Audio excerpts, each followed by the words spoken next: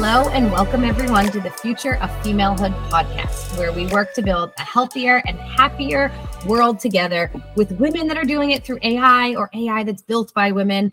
My name is Amanda Dukoch. I'm the CEO and co-founder of Emma, an AI companion that supports women in femalehood. And I am so excited to be here with our co-host, Karishma Patel, who is also on the founding team of Emma. Kay, how are you doing today? I'm good. I'm just hanging in there. I feel like, it's been so busy with work and our company lately that being able to take time to just pause and get to actually talk to each other as part of our jobs, it's kind of the best part of my day. I love it. I am moving, which I know Kay and I will probably talk about a little bit. So we had like a little going away party on Friday night, and Karishma, who I call Kay, sorry, you guys are going to hear me call her Kay during this call, I'm sure. So Kay and her lovely husband, who my husband and I are friends with, came. And then the next day, Kay and I called each other. We were like, our husbands want to know why we don't hang out like way more. I'm like, well, we talk to each other 5 days a week nonstop. So I know it's kind of crazy how thinking about you moving, it feels like such a big life change for me that I'm honestly dissociating from the whole thing. I just haven't even accepted it yet. But when I really think about it, I'm like, I think I see you in real life at best once a month. And from a day to day, I mean, I see you in Zoom, Google Hangout. So it's not going to change that much, but just knowing that you're just down the street per se is just so comforting. I know. And I am also disassociating from this move, to say the least. We've been in Houston for a long time. We started Emma, our company, in Houston. Both of my children were born in Houston, and it's been really good to us. And I wouldn't say that Houston has the general reputation of like supporting AI companies built by women. They're a lot more like oil and gas and things like that. But the city's been really great to Kay and I. We used to work in an office space in a startup hub, which was amazing. I don't know if we could have got this far if we hadn't started in that hub together, but it's true. During COVID, we all went remote, and then Zoom, in some ways, like you didn't feel like you were missing out on relationships when you were on Zoom, right? Yeah. I mean, I think it's changed our whole calibration of like what we need for connection, which I guess is good and bad. But good in the way that we get to run our company from basically anywhere. So we do. So with that said, so Emma, which is Kay and my company, is moving with my family to Boston. We are moving the headquarters.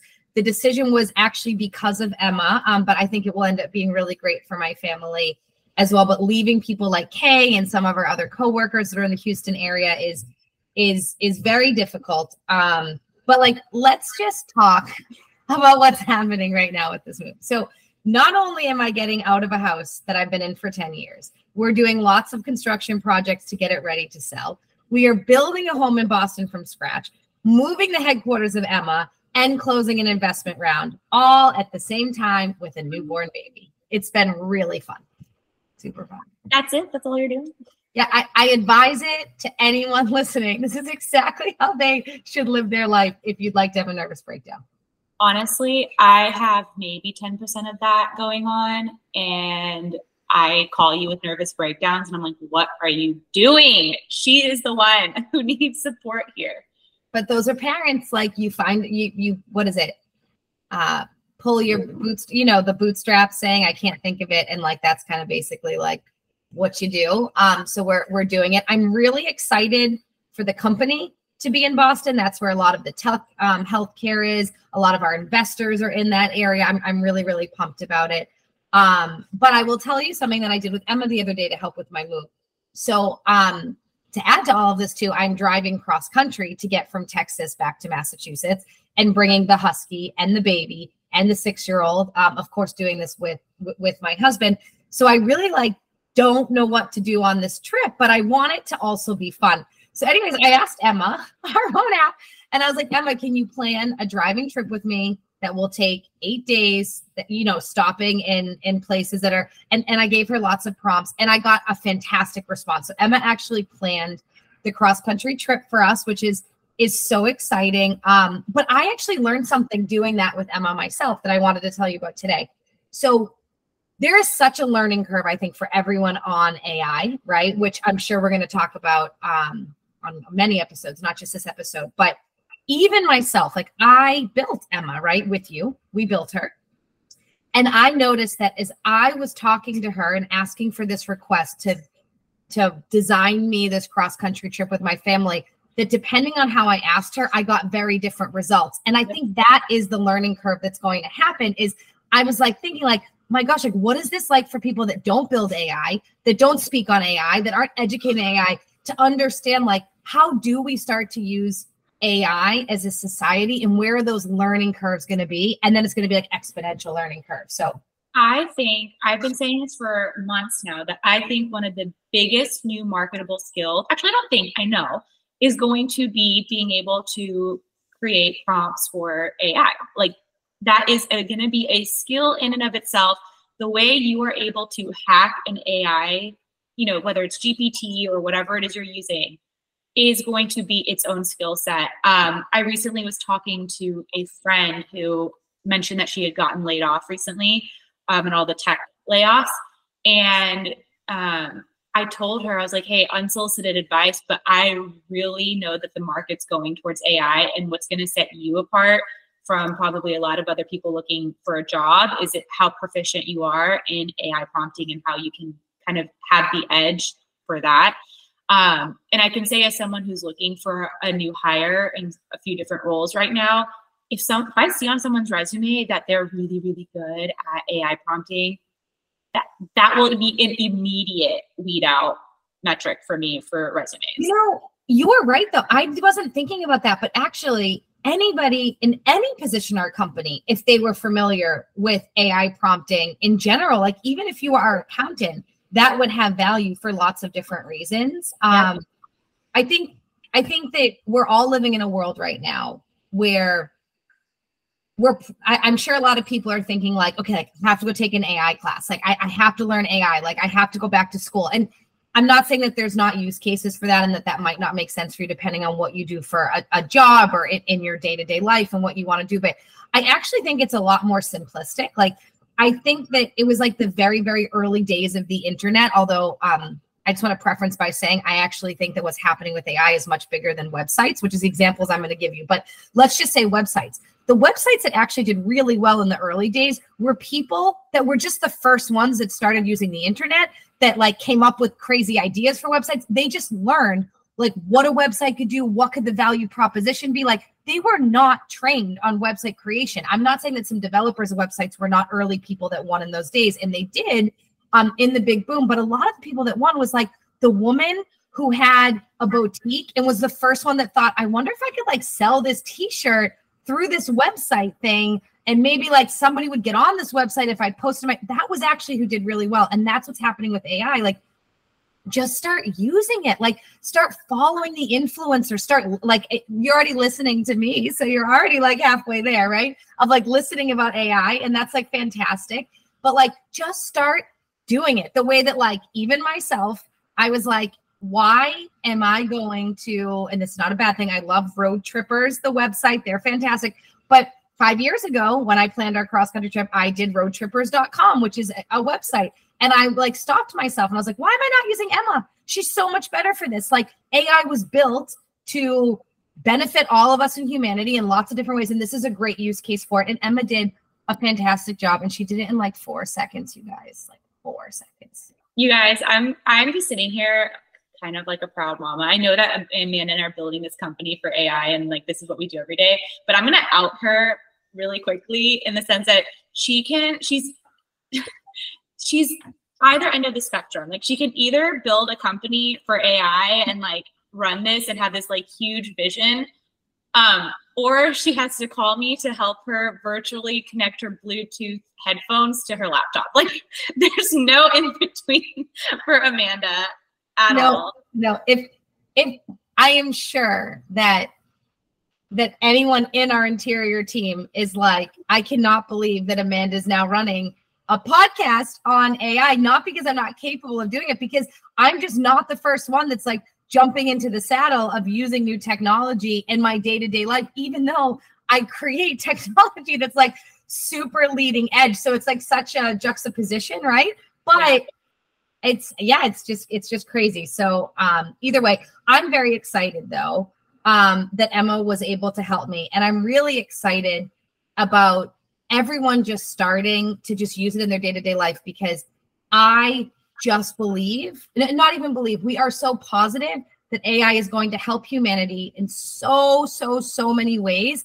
And the only way that we're going to be able to do it is if we all jump into the seat together so that you don't fall behind, basically. Speaking of helping humanity in many ways, I read on the news yesterday or this morning that the Beatles are going to be releasing a new final album using AI to recreate John Lennon's voice. I mean, I'm not surprised at all. Hold on, Rodney's face just I want him to unmute because I'm sure he has something to say about this. Part of me is very, very excited at the potential of things created like that. And part of me is also really sad for, like, I don't know, it's kind of like how they've been using, you know, almost like deep fakes to superimpose dead actors into previous roles, or like in the case of Star Wars, or de-aging certain actors in certain ways. I think it's super cool. It also at times feels a little kind of weird. Like, hey, I would love to hear a new Beatles record and I will listen to it.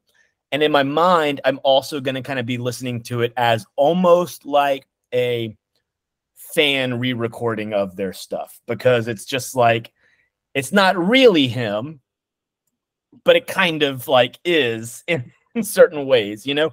It's really cool. Like, I would love to hear unreleased Bob Dylan, songs from way back when he was in like the mid 60s before his voice got all gravelly with smoke. That would be incredible. It's a little weird though. It's kind of strange. I love it, but it's very strange. It's a new world we're living in. Is it utopia? Is it dystopia? Like, I mean, I think we're all kind of trying to figure out, like, it's a dystopia. It's kind of in between. Yes, I think but I think this is what's going to be so important for us all to keep in mind. And there is things that we're going to have to do as a society, governments, regulations to make this happen. But the way that we all now are pretty good, like 99.9%, of course, I'm making up that stat. Like, we can see when somebody has a filter on Instagram. We can see when something's been photoshopped more or less. But society has learned that, right? And also, like, we have created things that help us understand when that's there. So I am positive that we are walking into a world of AI where there is going to be things that are going to create, whether it's like AI watermarks, but like something that basically says like a powerful AI tool was used to do this, and like you're looking at it. And I think there's going to be government bodies, or maybe not government, but there's going to be organizational bodies. They're going to really like administer a lot of this. So the technology, the thoughts are there. The people that are creating AI are definitely starting to think like, how do we create systems that allow us to basically have like societal antibodies against like these fakes, more or less. Well, speaking of government regulation, I'm just the queen of transitions today, aren't I? Speaking of government regulations, I actually just read also that the EU passed the EU AI Act. Have you guys heard about that? Mm-hmm. I didn't see it. So I have my notes in front of me. So it's the first comprehensive set of regulations for the artificial intelligence industry. They say it proposes requiring generative AI systems such as GPT to undergo review before commercial release and seek to ban real-time facial recognition. There were 99 votes in favor and 28 against, and 93 abstentions. So I mean, it's happening. So I'm really happy to hear that there was more votes for it. However, and I do know what you're talking about. I just didn't realize that was the name of it. This is all that I want to say. Sam Altman, who we all know is the founder of OpenAI, was there at congressional hearings. And one of the questions they asked him was, would he like to be the person that was basically leading the regulatory body that they're thinking of putting together? So all I want to know is like, who's coming up with that for the EU? Like, no, but honestly, I literally want to like, who is the person? What is their background? What is their skill set? Because I don't know if it's as simplistic as we're all acting like it is. The other thing too is the exponential growth. curve, you guys, on AI. I don't think we've ever seen it with any technology before. There's nothing that I remember from, you know, high school or college or anything like that. So the exponential growth curve is, it's shocking. So I don't know. So I'm happy to see them doing it. But again, like, I'd like to know who's behind it and like, what are those standards?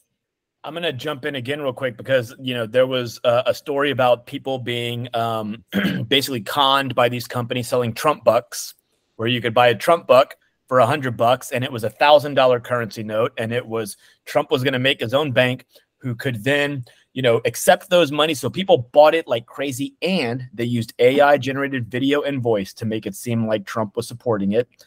In addition to that, Ron DeSantis in Florida posted this big old TV ad where he had photos of Trump hugging Dr. Fauci that he was using against him that were completely generated by AI. So I'm glad that these types of regulations are coming in place, because right now, at least, people do not know the difference. They don't. They don't even know that these kind of things are possible to question it. Okay, so that's the key, is what you just said.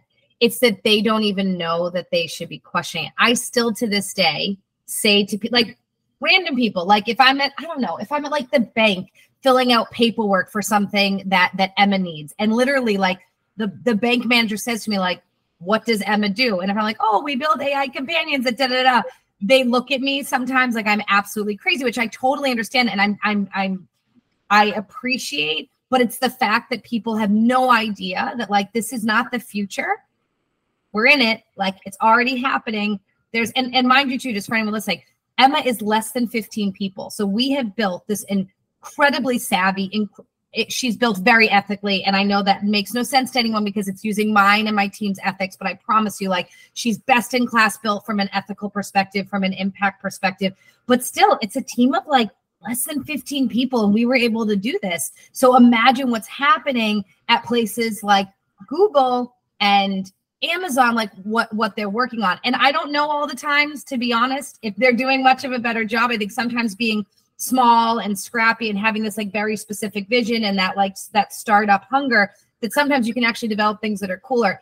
But just to put it on a scale side, like we're already in it. If Emma's done what she's done, then you can just download it today. Like, so in it. These, like, especially with these artificially generated AI images, I mean, obviously the political propaganda stuff is totally terrifying. And if you could hear an eye roll through audio, like mine would have just been so loud.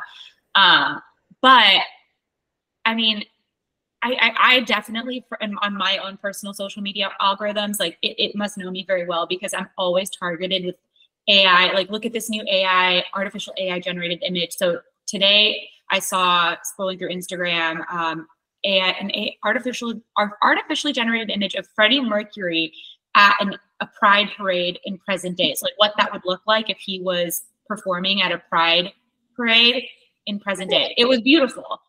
And then the other ones that I saw that like just totally tickled me, it made me so happy, where someone reimagined the Harry Potter cast as if they were in a Wes Anderson, as if it was like created by Wes Anderson. Oh my God, they were gorgeous. So it's amazing. Yeah. You really have the spectrum of content here, whether it's things that are purely just for enjoyment of like a what if situation, or actually terrifying. Yeah. I mean, I think the concern for me is that is actually along the side of the way that social media is able to push content to people so quickly, and that bad characters are so effective at that. Because my concern is that bad characters are going to learn to use AI, and then are going to find that like perfect message, and then they're going to be able to distribute it so quickly through social media because of the reach and the fact that it's not like publications that are vetted. The fact that like that's, I think, the concern, and that's why I think that we need regulation and things like that. But with that said, the technology is here and we can't stop it. So what we need to do is like we need to focus on the things that I think are going to hurt humans a lot faster. So like, for example, elections. I personally, as someone that develops AI, I have a lot of concerns around elections, because elections are already happening. They are done by the people, for the people. We have seen the impact that elections are facing from social media. So like in Rodney, you just gave such a great example. Like I cannot believe I didn't even hear that on the news. Like that should have been on the front cover of the New York Times. I didn't even hear of it. And I'm on every alert possible, I feel like, that exists with AI at this point pretty much comes to me. Yeah, it's terrifying. I mean, terrifying. The using it for bad obviously is out there and it's going to happen. I think you can weaponize anything and people are going to be flocking to weaponize something like this. But there are a lot of, as we know, a lot of really good applications of how this can like save lives, how this can really, benefit people. And that's like what we're building. But also, we touched on Pride a second ago. Our guests that we interviewed, Lisa and Magen, women that have come out later in life. I think that conversation fully just like shook me to my core as just hearing their stories. And I'm really excited to be able to share that with everybody because the way that AI plays a role in that was just so interesting.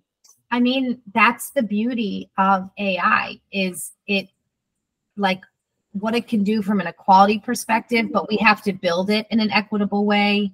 We have to build it in an inclusive way. We then have to distribute it in an equitable and inclusive way, which I think a lot of us that are leading AI companies are thinking like that. I think most of us are like either technology geeks or these like dreamers, right? Where I think we're like, how do we build something that's better for humanity? I know that there is some bad characters out there. There's some people that do it to make billions of dollars, but I think most of us really are just trying to make the world a better place. And we saw that there was technology that existed or was getting closer to existing. And then we just wanted to kind of put it together. But that's what's exciting to me is what AI can do for those that are disenfranchised. Like loved the conversation with Lisa and Magen. Lisa and Magen are great friends of mine. So I just enjoyed the conversation anyways. But when you hear their stories and when you think in particular, like about like, just imagine what it's like still, even in today's world, to be a teenager and decide that you are different from what you think society wants to see. And having like something like Emma to talk to that can make you just feel like you got this, like you're perfect, you are okay. And here's some real tools to help you get through these next phases that could really potentially tear you down. And that's what's so exciting about AI. And I'm really, really excited that we did this podcast during LGBTQ month as well, because I just think it's important to celebrate people that are different. And AI, if we build it equitably, inclusively, I mean, I think it has the potential to really help people like that. Totally. I totally agree. I mean, I think this is a perfect segue into that segment because, I'm the segue queen.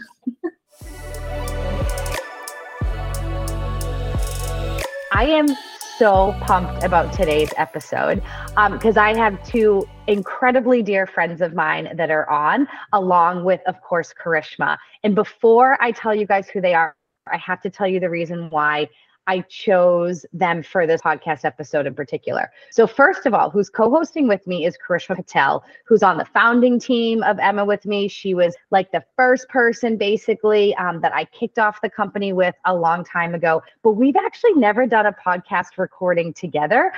So this is actually Karishma and my first podcast co-hosting, which is so much fun. So when I knew it was Karishma and I was thinking, who could we have? And then I realized we were recording in June, which is, of course, Pride Month. And I thought, oh, why don't we have the two other OG girls from Emma, which was Social Mama back in the days, which is Lisa Sugarman and Magen Pastor. And fun fact, or big spoiler alert, is when Lisa and Magen both joined Emma many moons ago, and none of us are 21. We're all far above that age, to be honest. But Lisa and Magen had not, if the term is still appropriate, come out of the closet. And they have since then as these thriving, incredible powerhouse moms. And I just think it's so fascinating and such a great topic. So with that little spoiler, I'm going to pass it off to Lisa Sugarman to introduce herself. Then you guys can hear from Magen and we'll get into it. Lisa, thanks so much for joining us.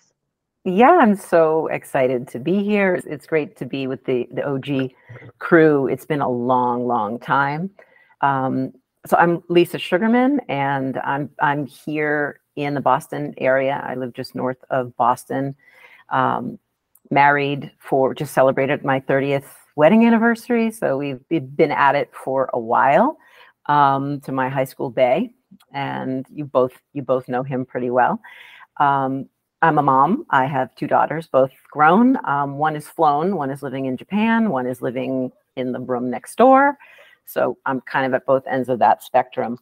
And professionally, I do a lot of different things that like all somehow kind of jive together in a neat little platform. So by trade, I'm a writer, and that has kind of grown over the years into writing parenting books. I've written a few parenting books. I've been writing a syndicated opinion column for probably a dozen years at this point that's kind of all over the place. And I think it was that column, Amanda, that kind of brought you and I together. You had read some of my stuff while you were in Houston and reached out. So I've been doing that in conjunction with book writing. And I've taken kind of a hard lane change in the last several, maybe 2 years.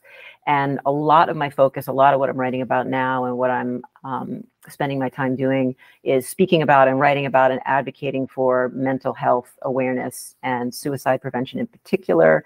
I've become a crisis counselor. I'm sure we'll talk at length about that. I work with the Trevor Project, and I also work with Samaritans, the 988 suicide helpline. So I do a lot of different things that all kind of relate to the family unit and health and wellness and kind of that work-life balance. So that's me. That's who I am. And Megan, I think you're next in line.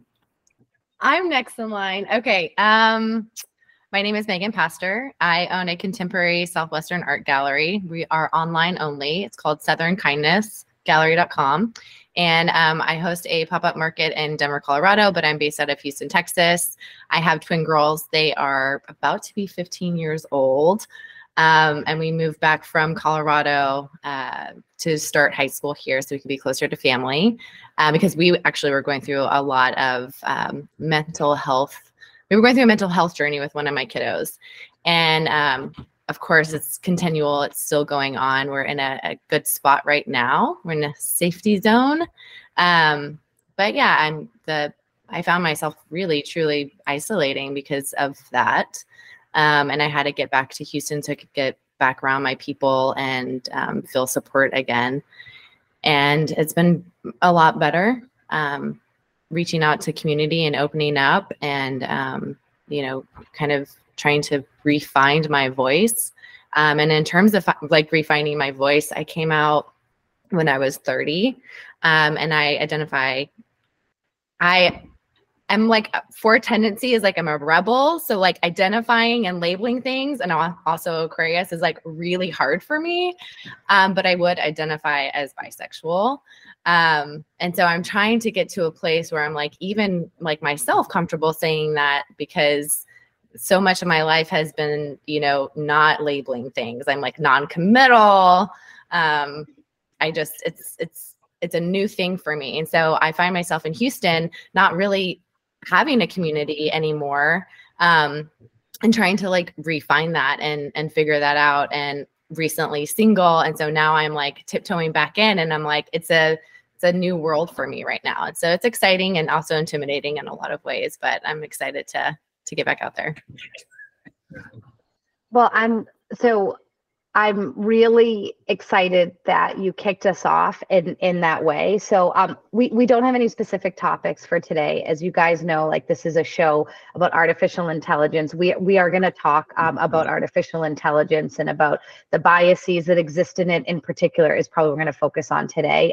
But I'm so happy that you started with that because before we hear about Lisa's story, I don't know if you even remember this, Megan. So fun fact for our listeners, Megan is actually my best friend in the real world. And when Megan and I first met, I don't know, 10 or 11 years ago, one of our very first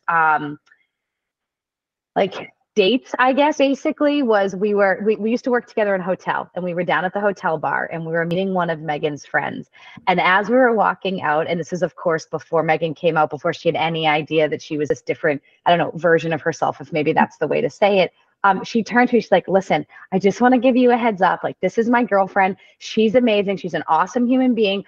She's like straight, but now she's with a woman. Like, I don't know what's going on. I just want to like let you know, like, don't you think it's so crazy how you can just like come out like when you've been like with a guy your whole life and all of a sudden like she's no longer with him? And I remember Megan and I having this dialogue about how like we thought it was so interesting that she had just discovered this about herself. And then fast forward, what, Megan, maybe 3 years later, you met Laura? Yeah. So it just goes to show you like how much we can all change, and we have to remain open to being changed. So, okay, well, Lisa, go ahead, Megan. Real quick. I mean, we did grow up in a repressed society. Like I grew up in a small town in Texas, that wasn't around. I didn't have that idea in my mind. And then I had kids at 21, I had twins at 21, and I was single. So like it very much went into this like survival state of just like taking care of my family. And dating was never really in the world for me, because I just wanted to focus on my kids and, providing a life for them that felt good and stable. And so I never explored that part of myself. And it wasn't until I met my then partner that I was like, oh, like I'm really attracted to her, and I didn't really know this part of me. And, being able to explore that has been interesting, and feels very like you can walk out and like, you're this like new version of you that you've always been. So it's this layer of confidence that you just like refine. So it's pretty interesting.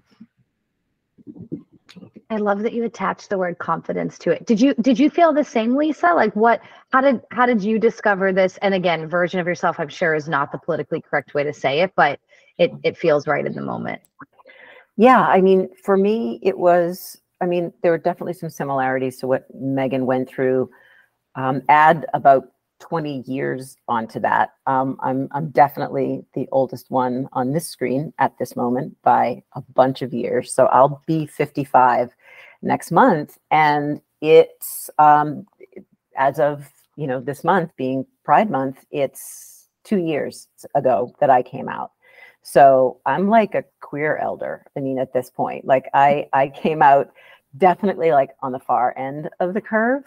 For me, it was different. Like I said, I just celebrated my 30th wedding anniversary with my husband. We'd been together for 37 years, almost 38 years, since we were 17 years old. And, while there were a couple of stops and starts where we just like saw different people, it's mainly been the two of us all this time. But, prior to that, when I was younger, you got to remember, we're talking about like, the 70s, late 70s, like very early 80s when I was a kid, when I was in high school. I graduated high school in 1986. And, back then, you look at the world that we're in now and how stigmatized queerness is at this point, and you roll it back 20, 30 years, and people were terrified to own their truth and come out and express who they were and live that authentic life. And, so I guess I always knew that there was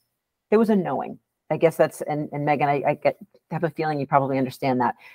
Yeah. There was definitely a knowing. I've only ever been with one woman. It was a long and kind of complex relationship. And it goes back to around the time that I was in college, and it was a very strange way that the whole thing happened. It's a very long and separate story, but it was just the stars aligned, and we kind of got together, and it was really just something that sustained for a very long period of time, kind of in between other relationships.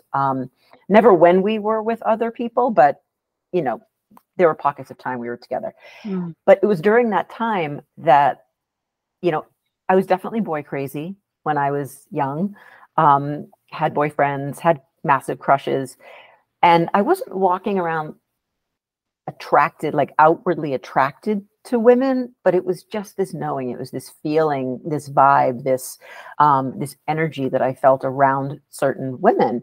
And of course, like the transgender population was so different back then. It's so mainstream now. It was so not mainstream back then in the way that it is now. And so that piece of that for me wasn't existing until more recently, which is when I kind of put all the pieces together. So I always carried this thing around with me all these years, all these decades. And then, as I said, I had that experience with this woman, and knew that I had the capacity to love someone of the same sex, but then I knew it was still more. But it's like we didn't have the vocabulary. Like we really, I mean, when you think, the vocab right, hit. right. I mean, let me tell you something. That was a game changer for me. So, Amanda, Karishma, you know, my oldest daughter, Riley, who actually was an intern. I think the very first ever Social Mama intern back in the day. Riley graduated college several years ago, as I said, now living her life in Japan. And she came out going into her junior year of college, came out as bisexual.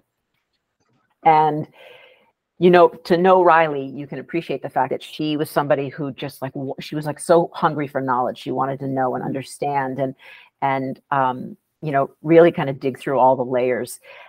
And I feel like that's what everybody in that generation does. Like they're so knowledge hungry and they're so aware and educated. And so she did that. And I distinctly remember it was probably a year or two after she came out, and she and I were having breakfast, and just the two of us, and we were talking, and she was trying to explain to me the subtleties between like pansexuality and, for instance, bisexuality. They're so similar in so many ways, but then pansexuality kind of takes a little left turn. And it was in that moment where she was explaining it to me, it was one of the most life-changing aha moments for me. And I looked at her and I said, Riley, I think I'm pansexual. And this is at my 20-something-year-old child. And she looked at me, she's like, I love you, Mom. Like, you're so cute. And that's like, I love that for you. I love that. And it, you know, I had conversations with my husband, and he was kind of aware of my background and my experiences. And that just kind of like lit the fuse. And I really did so much reflecting and you know, so much understanding of what pansexuality is, which is really, I mean, just to kind of give you, if you want me to, just a 2-second explanation of pansexuality as I understand it, because it's so subjective. It's about how you feel and how you interpret that classification. And Megan, I totally hear you and get you 100% in terms of like falling into buckets and labeling and am I this or am I that? And what is even the need to do that? And I'm finding there's less and less of a need, but I'm kind of a linear person. So I kind of like to know where I stand. And I felt that for me, it was important to kind of understand what I was feeling and be able to attach a name to it. So pansexuality really just means all. Like, you have the capacity, or in my case, I know that I have the capacity to be intimately, sexually, physically attracted to anyone, regardless of their sexual orientation and or their gender.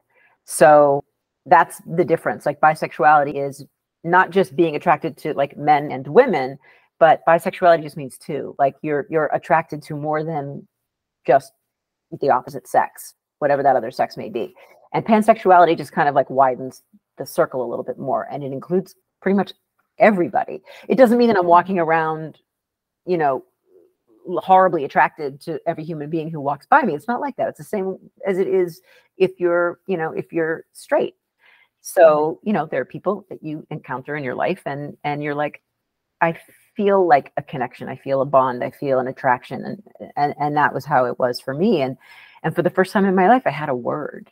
I had something that was concrete, that made sense, that kind of defined how I had been feeling. And the way that I feel about coming out, like when I think about, well, why the hell did I even bother coming out? Like, what was the point? It wasn't like I had met someone else of a different sex and was like, oh shit, like I have this marriage and I have this family, but now I have this attraction and I want to be with this person. That wasn't it in my case. In my case, like, my husband's my person and I love him and he's the one that I want to be with. But I was acknowledging this thing in me that was big, but yet I kept it very small. I was very aware of it, but I kept it very small. And the way that I like to talk about it is that it was, you know, that little pocket in your jeans, the little teeny tiny pocket. Coin pocket. It's good for nothing. Right. Exactly. That's where I carried my sexuality my whole life. And I just chose to take it out of that pocket and kind of put it in the sunlight and let it be visible. And I did that for two reasons.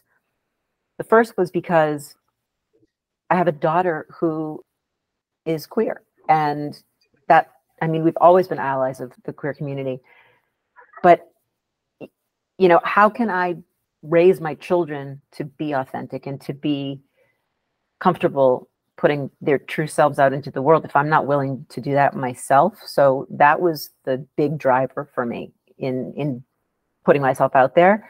And the other was just representation, because as anybody who understands what marginalized communities are like, you understand, like, they need representation. That's how they grow. That's how they support one another. That's how they survive. And so I thought, you know what, it's, you know, I was getting ready to make a pride post 2 years ago, like I always do, because I was an ally of my child and her community. And then I was like, this doesn't feel right anymore. Now that I kind of knew that about myself and identified, I was like, this doesn't feel right anymore. I'm not an ally. Like, that's bullshit. I'm a member of this community while still being an ally. And so I turned to my kids and to Dave, and I was like, guys, I think I want to come out with this. And they were like, go for it. Do it. Be you, mom. Like, love you. Like, you know, can I have $20? You know, it was that kind of a thing. It was like that casual. They were like, Yeah. you know, Lisa, when you share that, it like, the first thing that comes to mind, and I think for a lot of people who are either closeted or had the journey of coming out, is just the courage element of either recognizing like your true self and then taking it to the next step and sharing that with your family and your loved ones. And then, you know, for both you and Megan, you guys were moms and sharing that with your kids.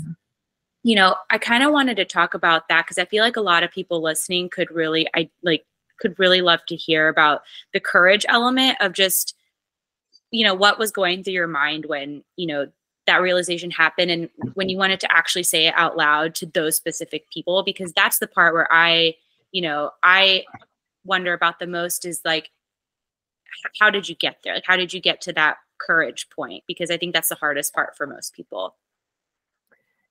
I mean, in my case, it was, and Megan, I don't know if you felt this way, but in my case, when I was already at that point, keep in mind, I was in my 50s.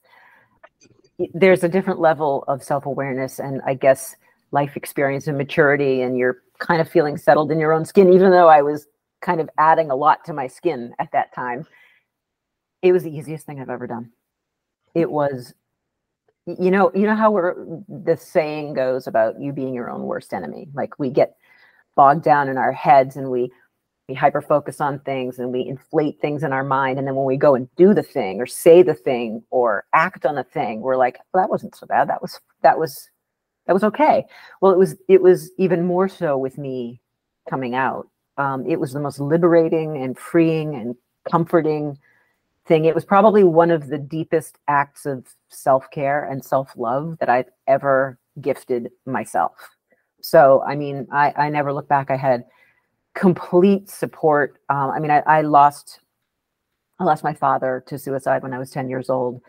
And my mom, you guys know my mom, she's like the greatest human in the world. And she amazing. She's just, you know, everything to me. And she was just full Monty. I love you. I'm so supportive of you. This is amazing. I love that you've arrived at this place.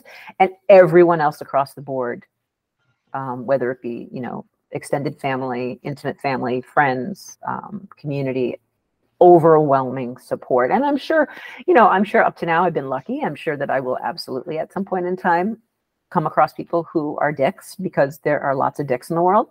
But right now, I mean, it's been nothing but a positive experience. So it's just being able to level up and live authentically to that degree has been the most freeing and beautiful thing I've ever done. To live authentically, isn't that all of our goals? Megan, what was it like? I mean, I remember because I was with you in the phone calls with the tears or the phone calls of happiness. But tell everybody about what it was like for you. Yeah. So the knowing, right, had always been there for a really long time. And I guess I was like, it was a new year and I was starting to explore it a little bit more. They are so rambunctious right now. They know I'm on a call and busy and they don't like it. I was exploring it more, acknowledging that part of me in the new year. And when I met my former partner, I kind of knew right away. It was a little bit something where I was nervous to have a bunch of voices come around me to give me their opinion. So I kept it really quiet just for myself. And I kept it that way for, I don't know, maybe 2 months. Just because I wanted to be really just authentic to like what I was feeling and what that other person was feeling. And I didn't want anybody else's opinions on that. And then when I was ready to come out, I actually reached out to my kid's father first and told him. He was very accepting and kind and, you know, caring at that moment. And then I told my sister, who I'm not super close with, but I was talking to at the time a lot. And so I told her. And I called a therapist and talked to them about like, how do I come out to my kids? At the time, my kids were 10. And so I didn't know what that was going to be like. And they like quickly found out. They're like, who are you talking to on the phone a lot? Like, who is this? And it actually ended up being, you know, not as big of a deal as I thought it would be for my kids. Because this was like, you know, me and my kids have been doing, you know, 10 years of life, just us. And now I'm like introducing a, you know, not just anybody, but someone of the same sex. And I didn't know what that was going to be like for them. But they're very big advocates already, and just super wonderful people. And so it ended up being, you know, liberating. And then it ended up being like really close to my 30th birthday. And so she had thrown me a birthday party, and it actually was like my coming out party, and where I like told the world and like, you know, was just like free and had fun. And I haven't really had anyone be negative. Like I was super supportive through that, even elevated even more in a lot of different ways too. And, you know, when I say that I don't really like labeling too much, I do think it's important to label like for yourself. Because then you're, like you said, acknowledging a part of you. And then I think it's also good too, because I think we're going to get to a place in the world where, you know, it's not just all cisgender. You know, there's a lot of nuances to people's sexuality and their feelings, and it's going to be bigger than we realize. And so having the courage to give a name to something of how you feel is important on so many different levels. The rebel in me is hard, but it is important.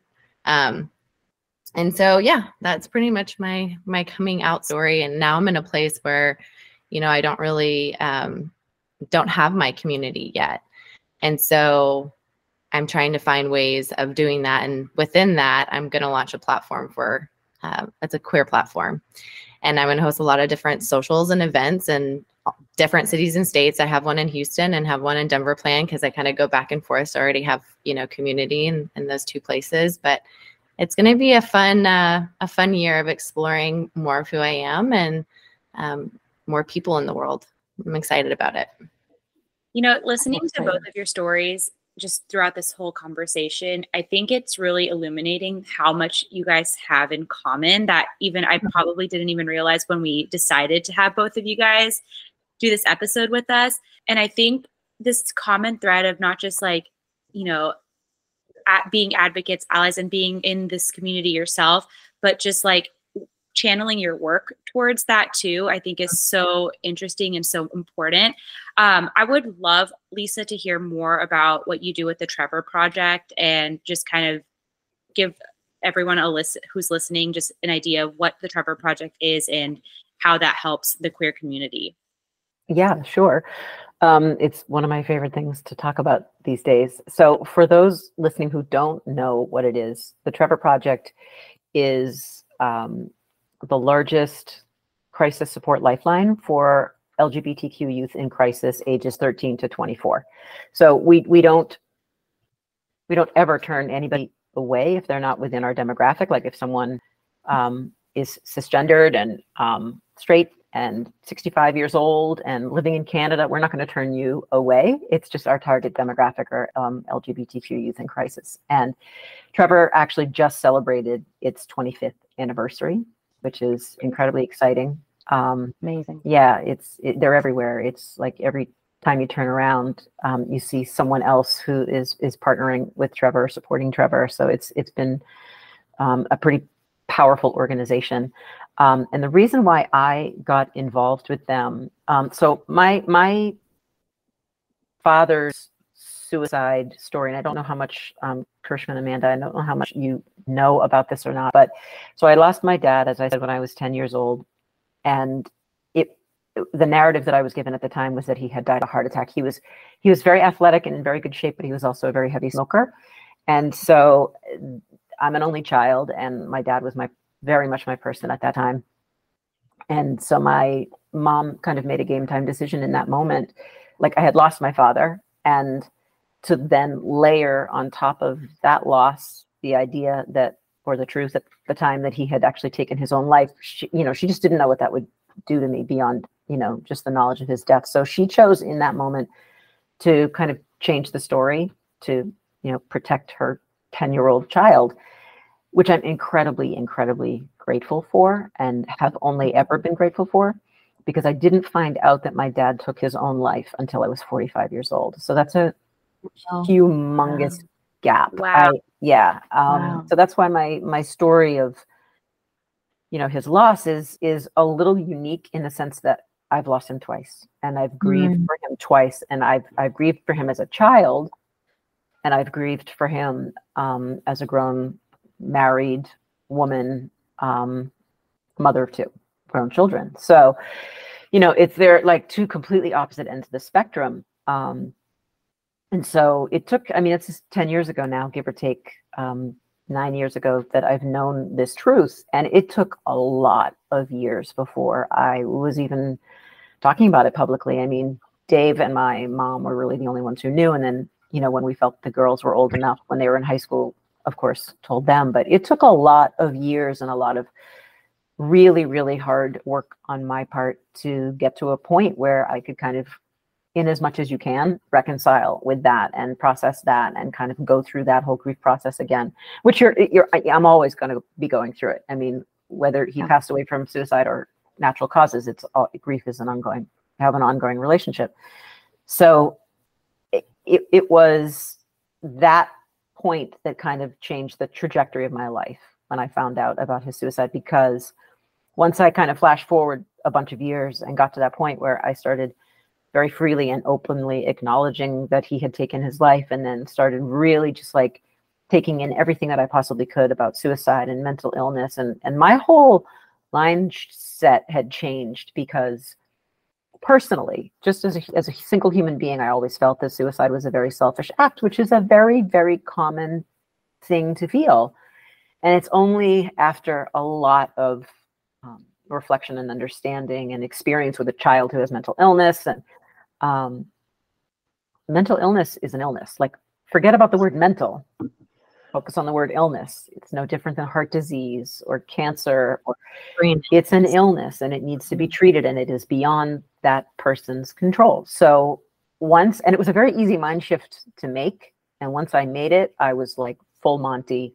This is what I feel like I need to do with my life and whatever voice I have in the world. And so I did a hard lane change and have been in that space. So getting back to the Trevor Project, why it was so appealing to me was because it really has an incredible intersection for me personally between it being a suicide prevention hotline and it's servicing the LGBTQ community. Like, that is the perfect blend for me in my life of two of the things that I'm most passionate about. And it was a no-brainer for me to try and get involved. And so about 1.5 years ago, I started training with them, and it's a fairly long and amazing, but of course intense process to be a lifeline counselor. And I've been on the phone lines now it's coming up on a year. And it was very quickly within that year that I realized that this is absolutely, without a doubt, what I want to be doing with my life. So this is the focus of my next book that I'm working on. This is the work that I'm doing. I just accepted a job working with Samaritans here in Boston, and Samaritans is one of the oldest crisis lifelines. They manage the 988 lifeline. So I am now a helpline specialist with them, working like full job, not as a volunteer, but as a full part-time job. And so that's awesome. Yeah, that's how I got involved with Trevor and with crisis counseling, and why Trevor is so important to me. That's intense. It's Like, I just no amazing. I was gonna say I want to make sure, because it's a good place for us to talk. I want to talk about what the Trevor Project is doing with AI in particular, and there's a reason why this is a good place, I think, to bring it up. So when we created Emma, not only is she empathetic, but a lot of what she does is she helps us basically notice red flags that are happening with users, like if they're showing signs of depression and things like that. So we started a conversation with a hotline. I'm not going to say who they are because the partnership isn't finished, but basically what this hotline told us, and it's a sexual harassment hotline, is that they lose up to 40% of their calls every day because they can't get people fast enough to a human to talk. And AI is a fantastic way that we could start a phone call interaction with a bot, basically, and then be able to understand who needs to go faster in line. And it's really exciting. And the Trevor Project is kind of starting to do elements of that. And I'm so excited to see such a big organization starting to use AI, but especially in the way that they're doing it. So they've started using language processing models that they use really for two things from the research. Again, this is my own research. I've not talked to the Trevor Project about this. Lisa is not in this part of the Trevor Project. We have not had this conversation, but they're using it to train counselors, which is incredible, because if you've used Emma or any form of empathetic AI, it's a great way to train people. And we also train the AI. So that's a really scalable model, but they use it to prioritize the high risk contacts, which is what I was just talking about. But what's important to mention, right? So they're training actual counselors and then they're prioritizing high risk contacts, but they are avoiding using AI in direct conversation because of the people that call the Trevor Project and how vulnerable they are. But that is so important. I am really starting to get a little bit nervous that as a society that we're going to start to replace humans with AI in places that they shouldn't be replaced. And this is a great example of it. We shouldn't be replacing doctors. We shouldn't be replacing crisis workers. However, AI can prioritize who needs to get there first and can help with areas that aren't showing signs of red flags. So I am so excited to see what the Trevor Project is doing. So I just want to make sure that I mention that at that point. No, Amanda, that's such a good point, because even in our like daily conversations with our mentor, who we love, Russ, shout out. Yeah. Whenever we're ideating on the product and saying, you know, Emma is your friend, Emma can be your friend, Emma as, you know, our AI companion, but he always brings it back, and he's light years ahead, I think, of the world and just AI. He's one of the leaders in it, but he always brings it back to AI is not going to replace human connection. Like, as human beings, we're still going to want to connect with somebody else with a pulse, with feelings. Like, it's never going to be able to replace that human connection. So we have to build it in a way to keep in mind that we're not trying to replace humans. Like, even for our own product, we're not trying to make a user think that Emma can be your friend. Emma can be friendly and she can be there for you in ways that a friend could be. But ultimately, we're trying to get her to learn enough about you so she can find you the perfect human or group of humans that you need in that moment. And that moment, what you need in that moment can change from day to day. So I love this what Trevor Project is doing in the same way, where it's not trying to replace the human, it's just trying to get you to the right human faster and more efficiently, because I think that's so important to keep in mind with where AI is going. They're trying to use AI to replace so many workers in all sorts of industries, which will make a lot of things more efficient, but ultimately we still need humans. We still need human contact, and that is so important to keep in mind when talking about AI. Yeah, I don't think that you can ever replace that. Like, it isn't possible to do that, because there's a level of intuition and insightfulness and nuance that exists in the human mind that even the most sophisticated AI product can't replicate. And there's that human emotional factor that, I mean, obviously you can train an AI bot to a point, but it can't transcend, like, it can't transcend beyond that, that basic level where, it may recognize phrases and it may recognize keywords and it may be able to flag certain things. Like, and I do agree, especially in the context of something like Trevor Project, which I can speak to very, very passionately, because it's, I'm on that back end. Mm-hmm. When I think about the conversations that I have with people, if I tried to put myself in a position to see how an AI bot would handle a certain situation, like it's impossible, because you need that empathy and you need, that ability to personally validate someone. Yeah. And it terrifies me, just as a mom, as a human, as a crisis lifeline worker, like it terrifies me to think that there would ever be any expectation that an AI bot, for instance, would be able to replicate that, because they can't. And it's dangerous. It's like playing with fire. But at the same time, Krishma, I can totally see what you're saying and how valuable it is to have them service those basic needs and be able to kind of, be effective from a prioritization standpoint. So, yeah, I mean, we, as someone who is on the lifelines every day, what they're doing with AI technology is invisible to me. It's not something that I see. It's not something I have access to, or any of us really on my level have any access to. So we're not aware of it day to day, but we know it's there. We know it's coming. And you're right. Look at the world we're living in right now. I mean, especially in the mental health space, people are struggling. And the new epidemic is mental health. Yeah. But that's where the opportunity lies, I think, at least initially, is that having a chatbot, something like an Emma or something that's, again, they're not sentient, like they're not conscious, they're not self-aware. There's a lot of debate right now if they can be one day. We won't go down that road right now. I have mixed opinions on that personally, someone that develops it. But what we notice with a lot of the users on Emma, and I'm sure this is the same at Trevor Project, a lot of places, is that our users or people that are struggling with mental health or struggling with self-identification, all these things, they often don't even know when they need help or how to get the help. And there's a great opportunity with things like this that exist to say, like, and we do this on Emma, it's literally how she was built, like, hey, like, you're really struggling. Have you ever heard of the Trevor Project? This is what they can help you with. Like, let us connect you to the Trevor Project. That's what excites me about it. And really what makes me nervous is not the capabilities. It's going to be the application of it.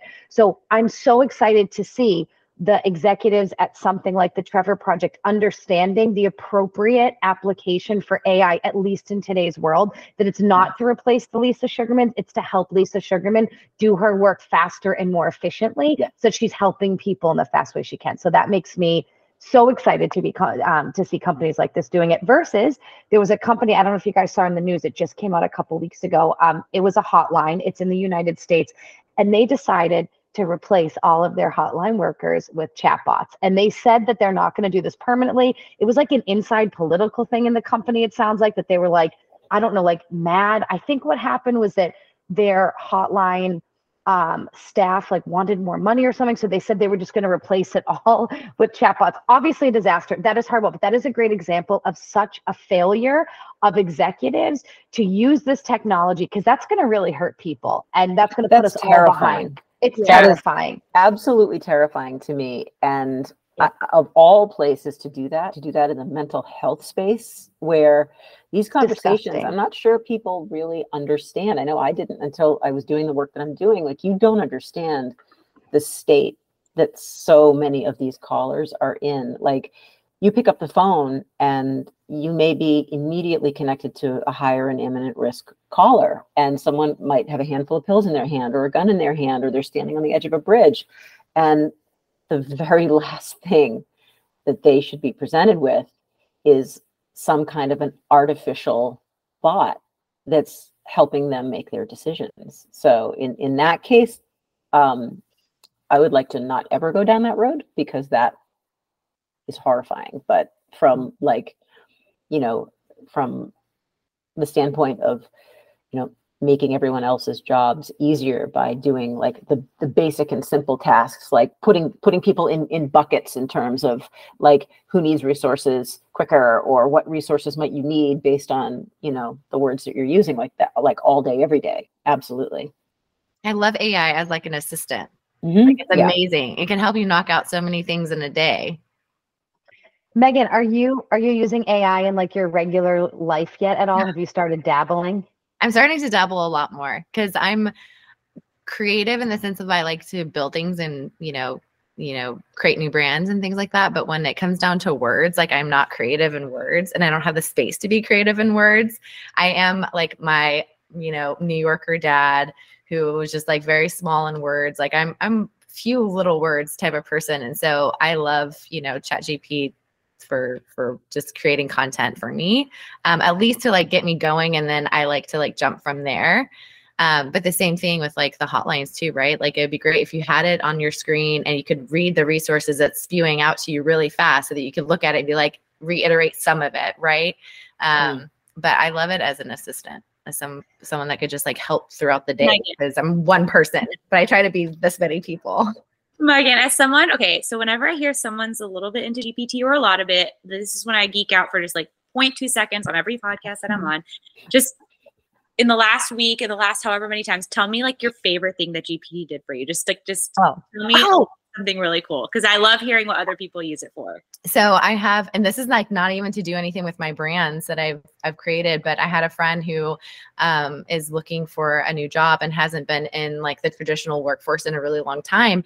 And I was like, hey, like I'm trying to encourage her. And I was like, send me your resume. Like I'll take a look at it. And so she sent it to me, and it was, kind of like how all of it is in the beginning. It's just kind of like pieced over here and over here and over here. I accumulated it all and put it in there, and it spewed out something back, and I sent it to her, and it was bomb. Like it was so good. And she felt so confident to like be able to put that on her resume and her LinkedIn. And that for me was the most exciting, because I guess it was supporting a friend, but other than that, I use it for like social media content, website content, all of the copy. I redid my portfolio with it too. So it's just fun. I really like to use it. I asked it like, last night, like what are the discrepancies and the biases within, AI in the LGBT community. And I love how it laid it out too. Like this is our weak spot, and this is like how to fix our weak spot. And I was like, cool. But the only thing I would say is like, it doesn't have a little button that shoots you to be like, hey, this is like has biases in it. You know what I mean? Like there's not like a little part on there that's like, oh, that kind of is skewed. Like I would love to be able to be like, oh, I'm going to click that button because I don't really feel like that's, right.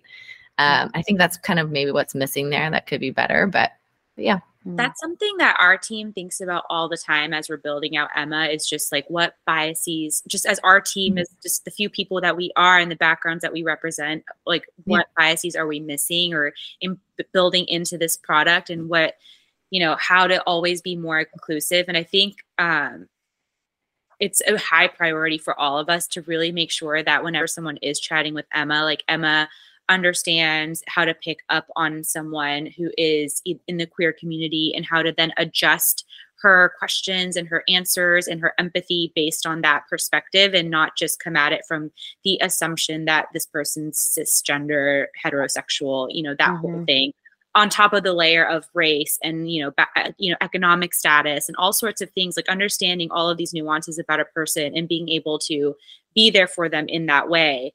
And a while back when we were talking in this conversation, you guys mentioned something that really has stuck with me. And it's that, even on the mental health track, it's an illness, right? It's no different than kidney disease, heart disease, what you name it, it's the same.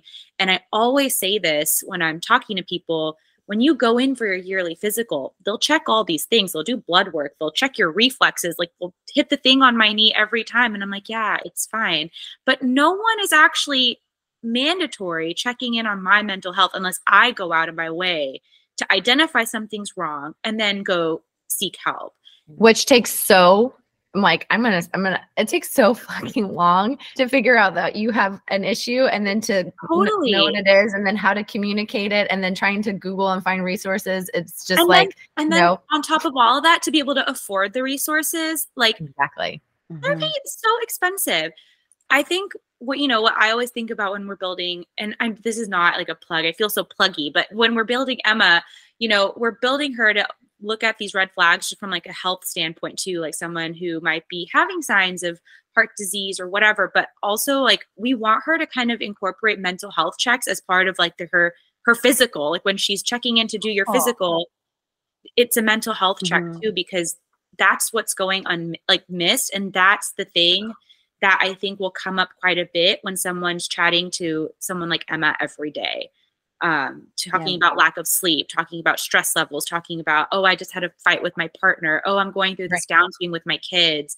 And it's in those read in between the line moments that something like Emma can pick up. Like, I'm noticing a bit of a pattern that you might not be aware of. And I'm wondering if you should maybe seek some help in this area. Well, and you touch on another point too, and like an even larger version of it. But when your mental health is not right, it creates physical issues. So the fact that we're going to step 2 and not step 1 first, which should be mental health, is just so messed up as a society. So I just got back from a really large healthcare conference, which of course I went to because of Emma, and we built her around the biopsychosocial approach, which says that you support somebody socially, physically, and psychologically, right? The whole conference was basically about how as health systems have started incorporating the social determinants of health, basically meaning that like when a patient walks in, you're like, is there money in your bank account? Is your husband abusing you? Obviously, they don't ask it like that, but that's actually getting them to better, to more positive health outcomes faster, because they have to start looking at the patient in a holistic way. And it's exactly what we do at Emma. But that's what's so exciting about artificial intelligence is, again, it's the application, like we were saying. If we start to layer in different aspects of this into organizations, I think we can get holistic views, not just on health stuff. I'm sure if you're like bringing your car in to get its carburetor changed, and like having the ability to do a holistic check would improve the outcome there. And I know that's like a really superficial way, but like just imagine if before Lisa got on the phone to talk to somebody at the Trevor Project, if she had a holistic overview of the person she was about to talk to. I would assume that could change the entire trajectory of the call. And that's what makes me so excited. And that's why it was so great to have both of you guys on at the same time. Your parallels, which there's some parallels that I know that nobody even knows on these calls. The amount of parallels between Magen and Lisa's life is absolutely shocking. You guys were probably sisters or married in some past life or something. It's just crazy the amount of parallels. But to talk about LGBTQ and AI and not include mental health makes absolutely no sense, because the reality is they're completely tied into each other.